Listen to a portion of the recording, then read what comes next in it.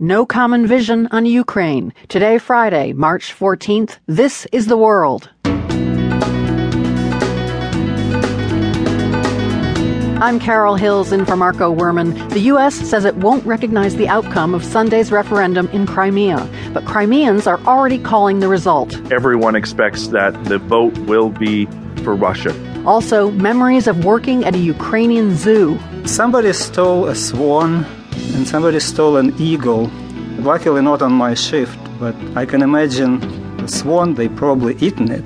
And later, a Marine Corps trombonist on what fighting wars and playing jazz have in common. Improvisation is not just making it up as you go along. It's the ability to be creative within and around a known set of boundaries for which you've prepared a great deal. That's all ahead on The World.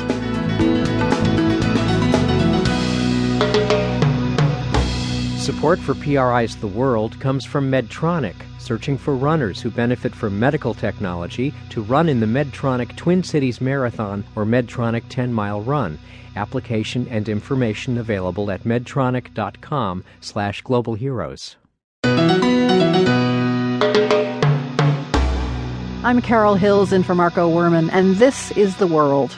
No common vision.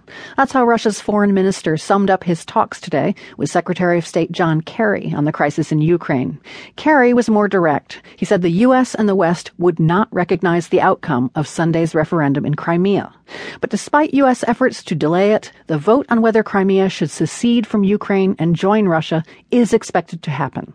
The CBC's Derek Stoffel is in the Crimean port of Sevastopol. He says that while Russia supporters there are out waving flags, those who support staying in Ukraine are keeping a low profile. It is harder to see the pro-Ukrainians. They are out there. It's hard to gauge them. But the pro-Russian messages are all over the place. But the Ukrainians, they don't have the same organization and they don't have the same money. And also, they just don't want to go out because they've been roughed up when they've had rallies. So the pro-Ukrainian side exists. They're there. They support Ukraine, but they're not doing it nearly as vocally. When you talk to people there, how are they expecting the referendum to go on Sunday? Everyone expects that the vote will be for Russia. On the Ukrainian side, there's a lot of people who think the vote will be rigged. Talking to several Ukrainian supporters who say, what can we do? They are going to win this referendum. And that's the big question then becomes, what do we do next? And that is the big question in terms of the uncertainty here. And the people I've been speaking to, I went to a bar the other night, met with some young Ukrainians supporting the Ukrainian side.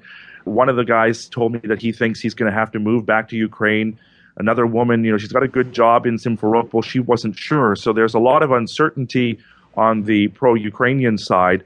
On the other side, those who back Russia, they're excited. I just met a woman, an older woman. She said she's been waiting to cast her ballot for Russia for more than 20 years now. She's very excited about all this. It's interesting. You mentioned a pro-Ukrainian person that you said back to Ukraine, but of course, Crimea is still technically part of Ukraine. But anyway, we've been hearing stories about an influx of Russian troops and materiel into Sevastopol brought over by Russian warships. Are you seeing any of that?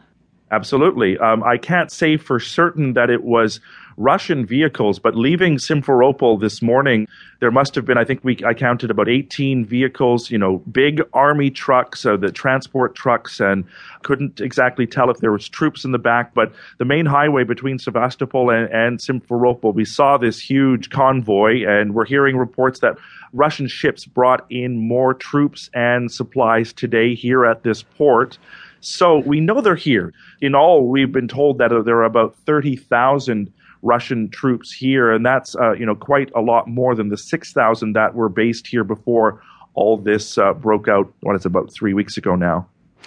Now, one of the key things about Sevastopol is that Russia and Ukraine share a naval base. Is that sharing still going on, or is basically Russia taken over the naval base?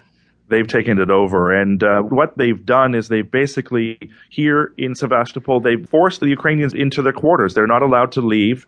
And the ships aren't allowed to leave. And I just want to tell a quick story. I spent the day on board another big Ukrainian Navy ship. This ship is being blocked. The Russians have actually sunk 3 of their own vessels at the entrance to the inlet. And so the ships can't get out. They prevented that, and that's meant, these hundreds of sailors are now on their boat, humiliated. They're not able to leave, and they're faced with this choice. What happens if Crimea becomes